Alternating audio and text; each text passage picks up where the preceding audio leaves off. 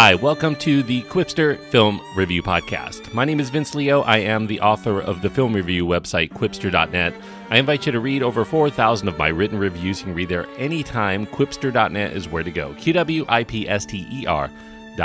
While you're there, check out the link to my other podcast. It's called Around the World in 80s Movies, where I look back at the decade of the 1980s and the films within it. I do one film each episode, looking at the trivia, the history, and all of my personal thoughts on the films of the 1980s. You can check that out. Find the link to my website. Around the World in 80s Movies is the name. Go to Quipster.net for the details. Today I'm going to be looking at a film that is a murder mystery of a sort. It is called Knives Out. It is a PG-13 rated film. It does have thematic elements that include brief violence, some strong language, sexual references, and drug material. The runtime is 2 hours and 10 minutes. The cast includes Ana de Armas, Daniel Craig, Chris Evans, Don Johnson, Jamie Lee Curtis, Toni Collette, Michael Shannon, and Christopher Plummer.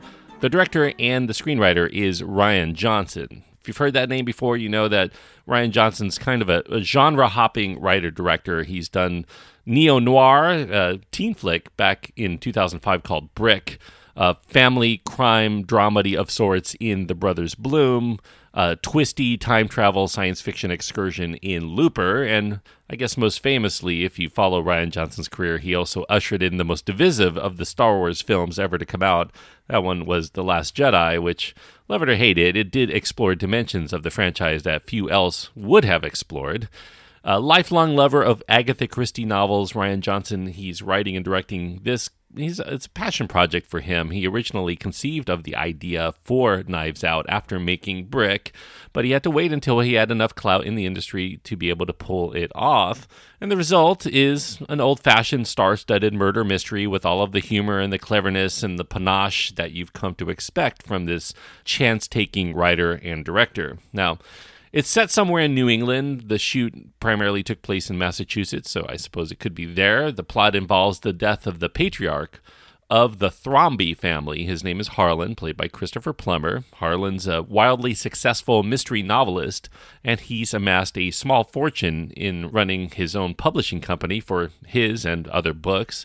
While initially Harlan's death was thought to be a suicide, there are several guests at Harlan's 85th birthday who acted quite suspiciously before his death. That kind of leaves open the possibility of potential foul play there. Along with the police, there is an unknown person who ends up hiring this famous detective named Benoit Blanc, played by Daniel Craig, to check into the matter beyond the standard police questioning. Now, our main conduit into the overall story, however, is not Christopher Plummer, but it is Ana de Armas, who plays Marta, who is Harlan's nurse. She has a kind of a strange affliction of her own. She will toss her cookies. She vomits whenever she lies, and that makes her an instant way to vet the truth for Blanc, provided that she knows what the truth is. Now, with Martha by his side, Benoit Blanc ends up finding that there may be more to this suicide than he initially thought, although the hows and whys of what occurred remain elusive. A lot more to the story than that, but I'm not going to get into the spoilers because part of the fun is trying to figure things out for yourself. As with most ensemble murder mysteries, just about everyone's a suspect, all of whom are shown to have motives early on as to why the suicide may not be a murder. As a mystery, though, maybe it doesn't really give enough clues throughout the course of the movie to properly give audiences a decent chance to put it all together before big reveals end up occurring later. Some of those reveals also may be a little bit predictable, even when the limited pieces start getting doled out. However, Knives Out still does manage to arrest the attention as these reveals come out. Nonetheless, Rian Johnson here making a conscious decision to let the audience off the hook in the second act and sit back and enjoy the ride the rest of the way. He doesn't really worry about feeling like we in the audience need to look at the minutia to try to figure out the real culprit. We aren't really given enough pieces to this very convoluted puzzle to try to see the full picture, at least until the end. So we can sit back, we can enjoy the characters, we can enjoy the peculiar world that they inhabit as spectators rather than participants. And if the film works, it's due to the Hitchcockian plotline where we end up caring more about the central character of Marta and in seeing if she can prevail in the end. Who did the deed and why is a bit of a secondary concern to the potential payoff after coming to know and care for her and other certain characters. Now, for inspiration, Rian Johnson here is drawing from a host of classic film whodunits. He starts by pulling in a sizable star-studded cast, entirely in keeping with many of the Agatha Christie flicks that were so popular in the 1960s all the way through the 1980s.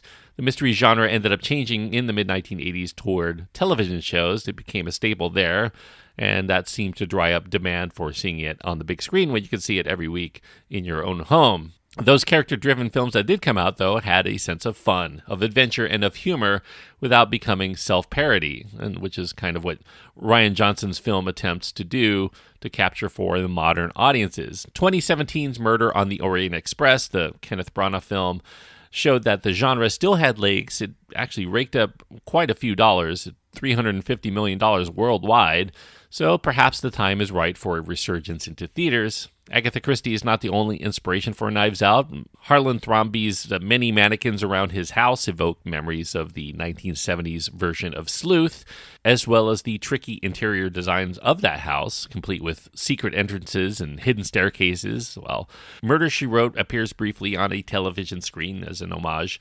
Even a famous mystery board game gets a nod. One of the characters calls the Thrombey Mansion as designed like a clue board.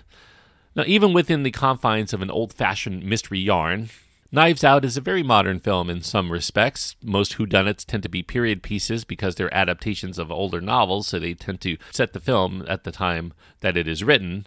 But the themes here seemingly are ripped from today's headlines. Coming out on Thanksgiving weekend, it's kind of the thing that will spark another political argument that most dysfunctional families probably dread at their gatherings between the progressive side and those who are true believers in the current president's agenda.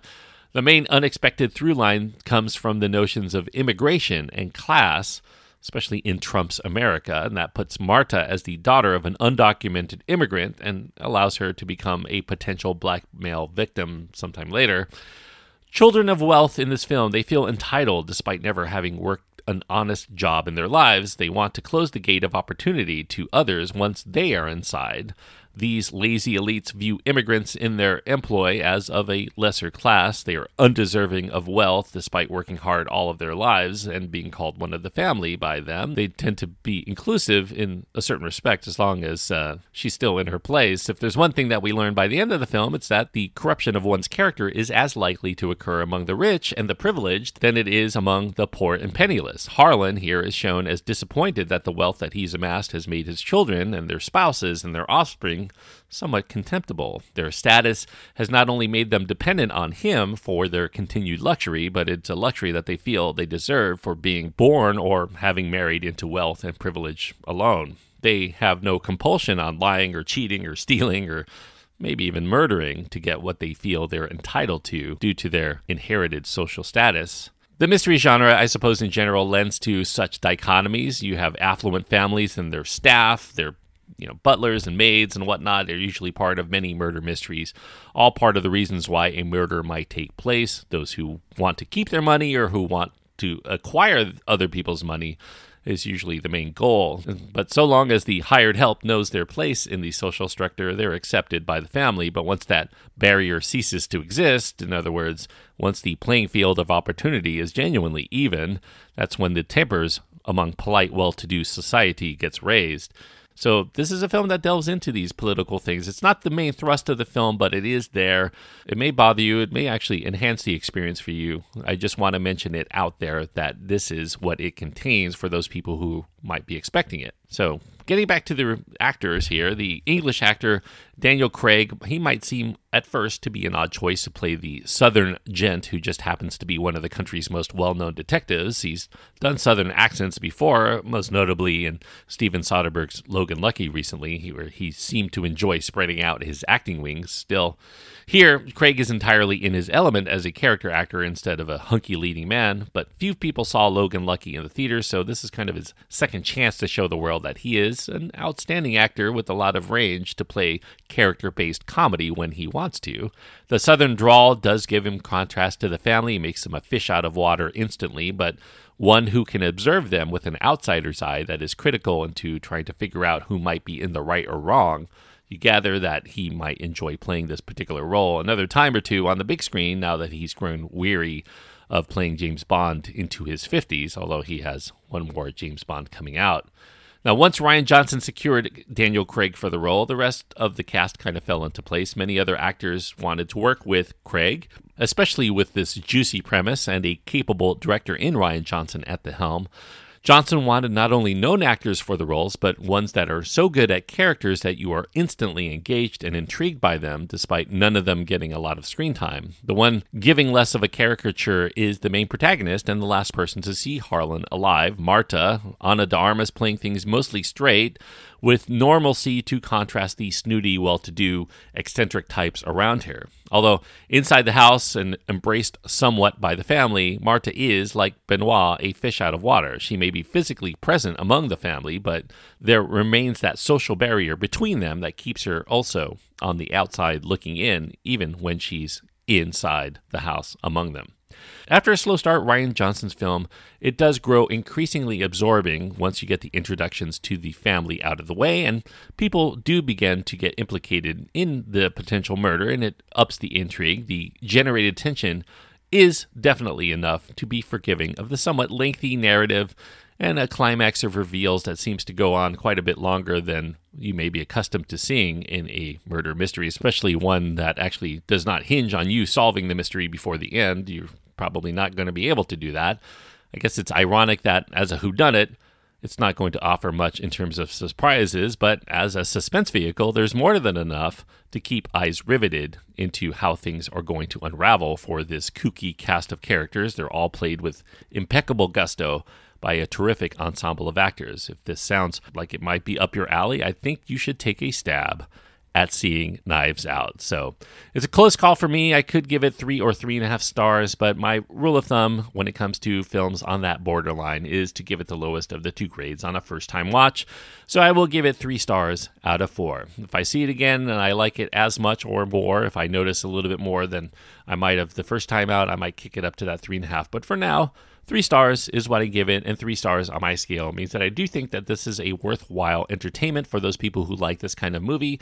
If you're a big fan of old-fashioned type murder mysteries, and you're a big fan of the actors that are in this film, I think it gives a lot of them a lot of fun and memorable scenes to be able to make fun for you in the audience. It is a fun diversion, and definitely one I would recommend for people who like this genre of films. So 3 stars out of 4 for Knives Out. If you have your own thoughts on Knives Out and you want to impart them to me, you can find my contact information at my website. That's at quipster.net.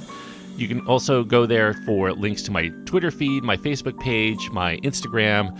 All of those are also adequate ways of getting in touch with me. That's at quipster.net, QWIPSTER.net. Until next time, thanks everyone, and please enjoy your time anytime you get to go to the movies.